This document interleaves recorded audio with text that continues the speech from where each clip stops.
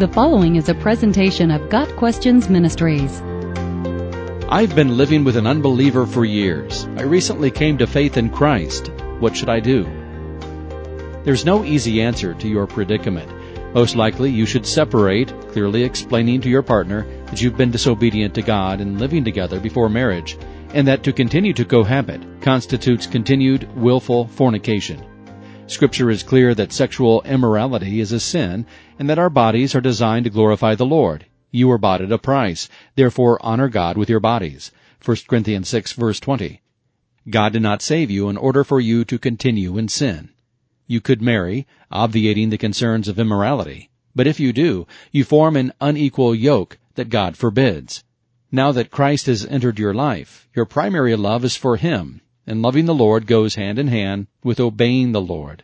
The biblical principles presented so far are straightforward. However, there may be other considerations that complicate the issue. For example, are there children involved?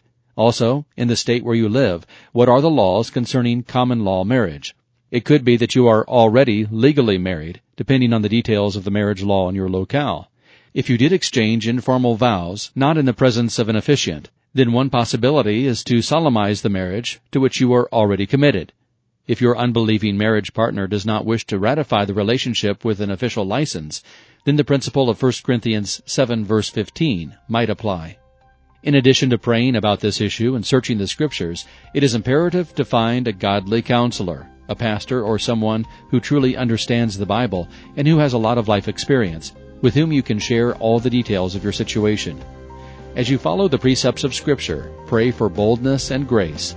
The way to go will be made clear. Believe that God really knows what is best for you. Trust that He has your best interests at heart. Got Questions Ministry seeks to glorify the Lord Jesus Christ by providing biblical answers to today's questions. Online at gotquestions.org.